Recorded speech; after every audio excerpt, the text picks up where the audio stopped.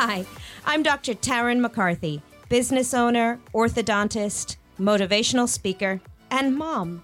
After 20 years of striving for success in business, I'm starting the conversation about the business of happiness. True success in life is realized when we achieve inner fulfillment. Join me in the conversation with business leaders and entrepreneurs looking to reignite their passions and redefine success.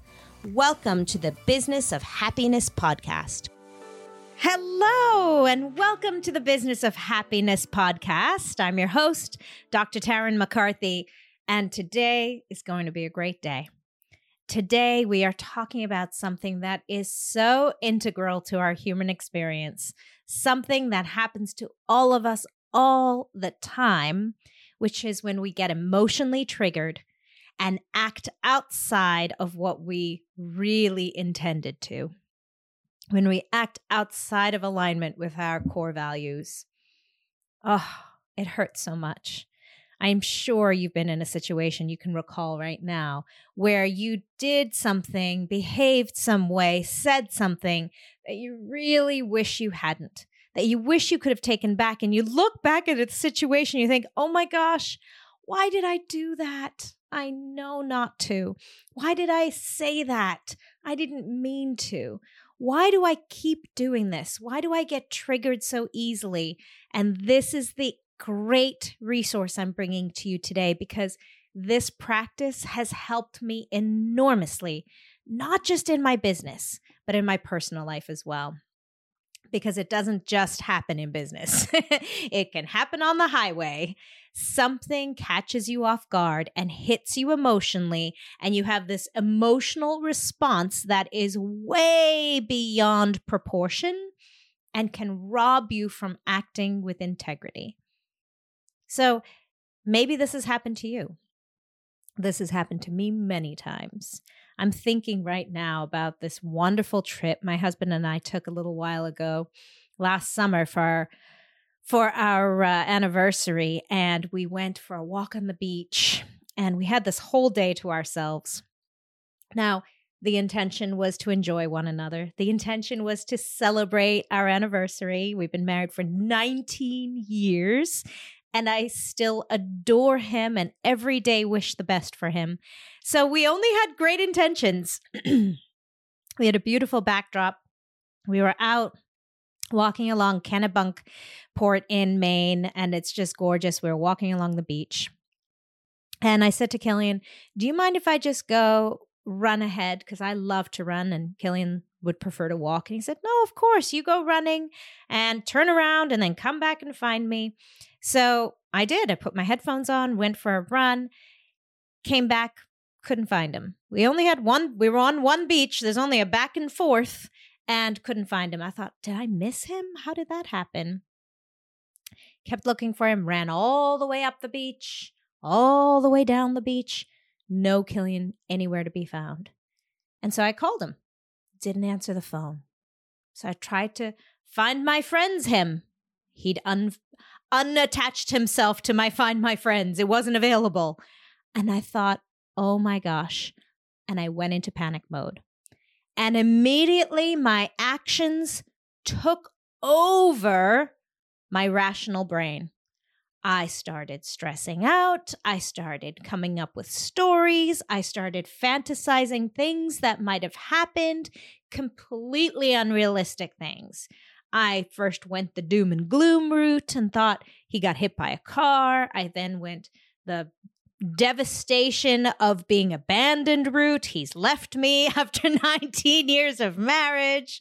He's mad at me. I came up with all these stories and ruined my run, ruined my time alone. I realized I needed to calm down. So I went down to the rocks by the water and I tried to meditate. I couldn't even do that because I was so stuck in this limbic system, brain, mind, where I just couldn't even get to a rational thought place. Well, the truth of the situation was that poor Killian had been on call, hospital call, for 2 weeks before that. And so just turned off his sound on his phone because he just didn't want to be bothered. He knew where I was. The kids were safe. They were in good hands. He had nothing that needed to get hold of him emergently. He knew I was going for a run. Poor guy was just trying to find some solitude for his meditation and his walk. I don't even remember what the story was with Find My Friends. It was also not intentional. But we finally met up with each other because he just turned around and kept walking back to me.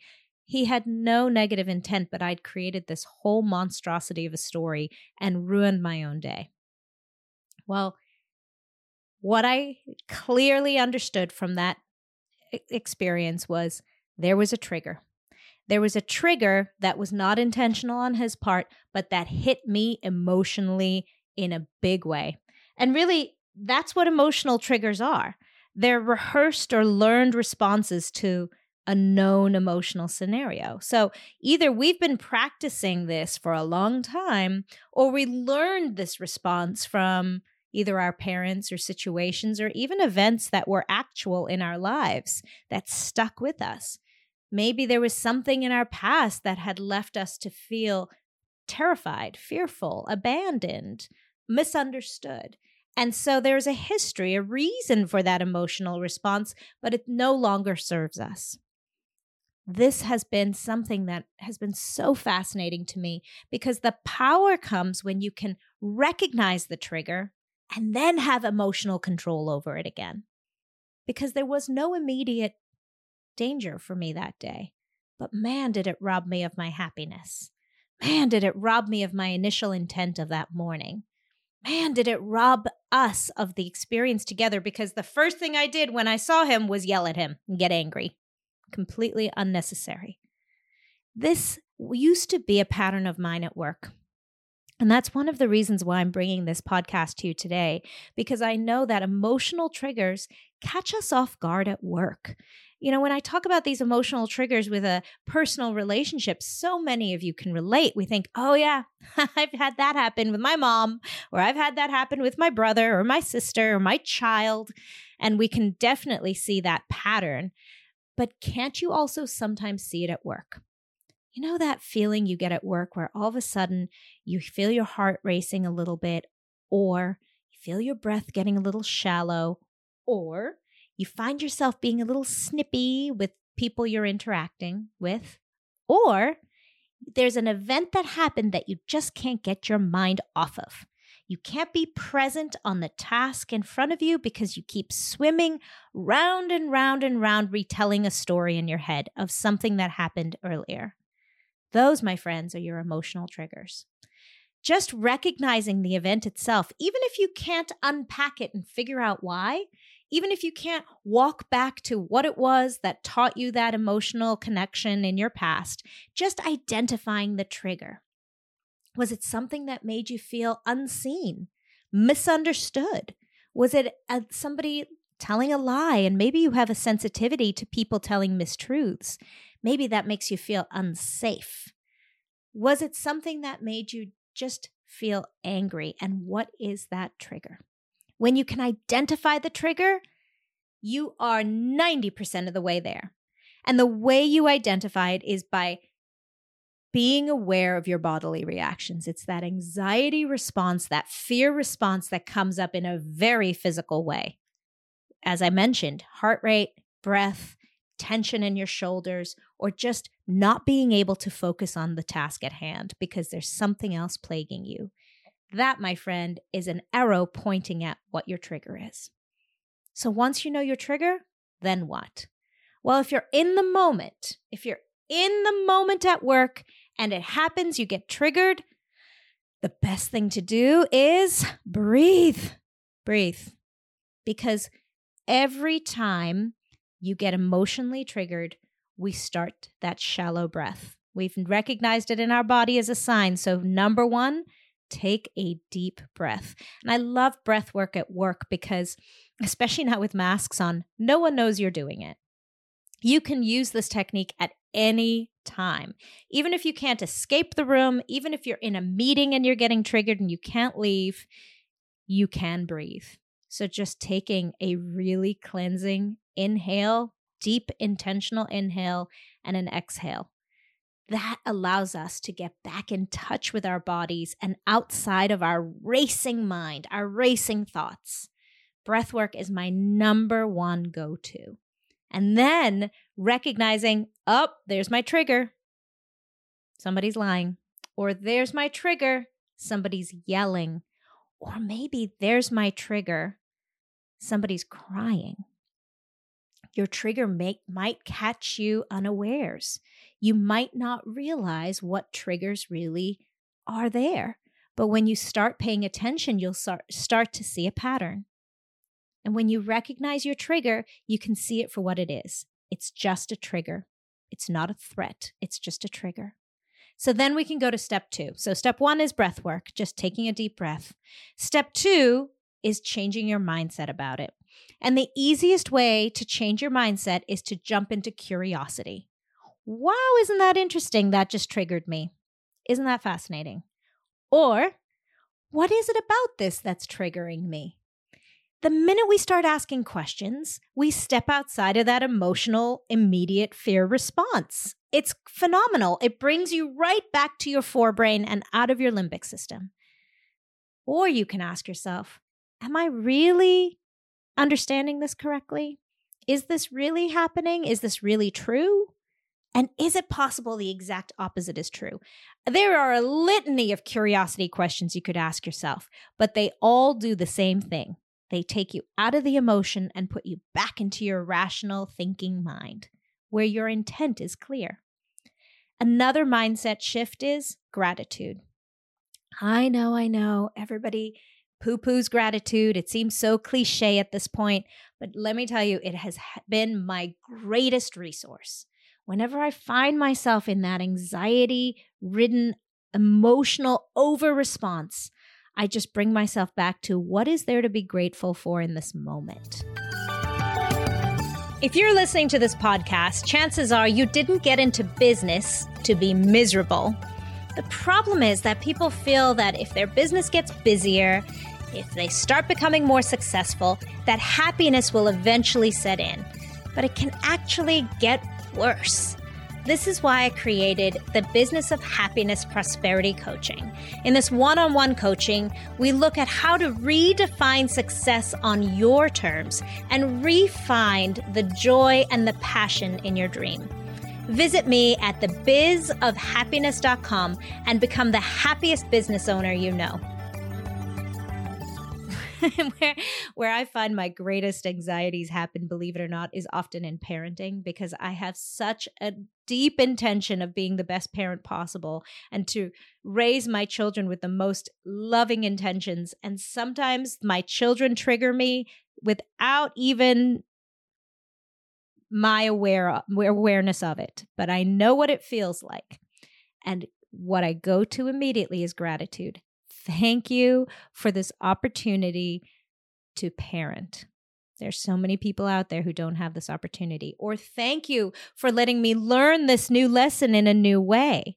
Or thank you that my child is here so that I can be aware and we can face this problem together. Or thank you that I'm learning how to grow in this relationship. And the third mindset shift that I really love to employ is love. Once again, one of those very ethereal concepts of just love, but it works. It works when you remind yourself to have enormous love for yourself in the moment and enormous love for the other person, even if there is anger and vitriol being shot at you. Because if there's anger and vitriol being shot at you, they're coming from a place of pain. They're coming from a place of hurt. I used this technique last week at work. One of my triggers is angry parents of patients of mine. I think I've talked about this on the website, on the podcast before. You guys know a lot about me at this point, but it is because I have so much love for my patients. I have so much intention to do my best for them. Same for my team members. If I've ever had one of my team members who's been angry or questioned my intentions, boy, is that a trigger for me, because I only want to do my best for them.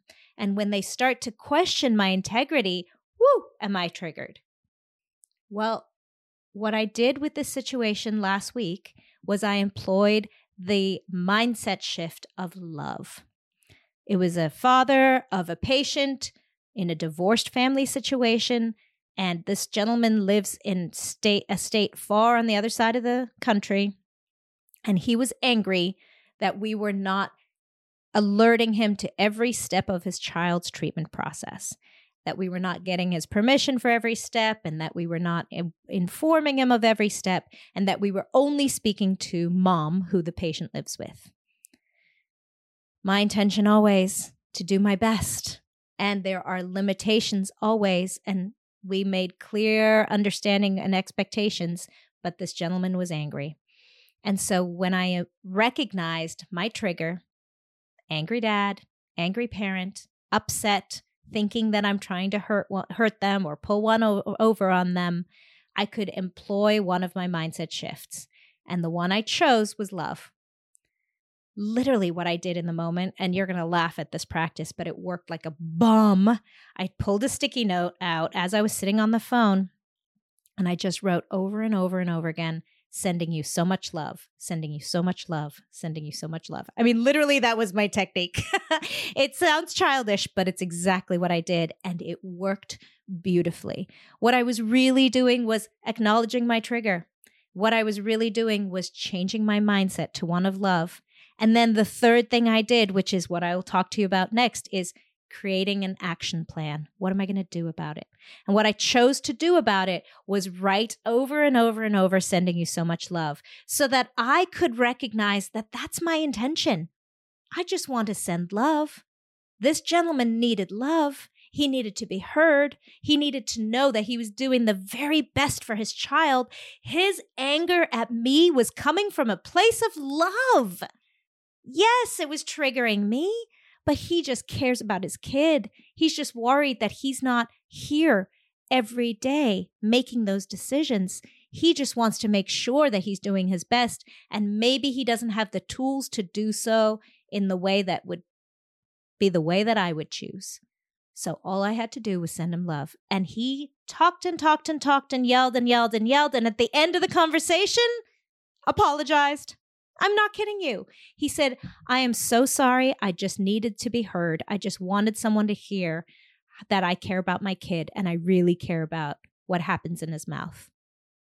He apologized. All I had to do was send him love. So even though that sounds like such a woo-woo, ethereal way of responding to someone's anger, responding when you feel triggered, my friends, it works. It's pretty powerful. It worked for me, and I gift that to you. It may or may not work for you, and that's where this last step comes into place, which is creating an action plan that's true for you. So I'll review those steps again. Number 1, identifying your trigger, and then responding with breath, taking a deep breath. Number 2, changing your mindset about it, and the mindset shift happens in one of 3 ways. Curiosity, asking yourself questions, trying to find the curiosity in the situation so you can pull out of the limbic system and into your forebrain. 2, gratitude. And 3, love. One of those 3 mindset shifts. And now that brings us to the 4th step, which is creating an action plan that's true for you. So creating an action plan means, what are you going to do when you get triggered? What is it going to be? Are you going to pull out a Post-it note? In that situation, that was my plan. Or are you going to set yourself up for success before the trigger even happens? So have you figured out that one of your triggers is when someone's angry and you're exhausted, or you're overwhelmed, or you're overworked?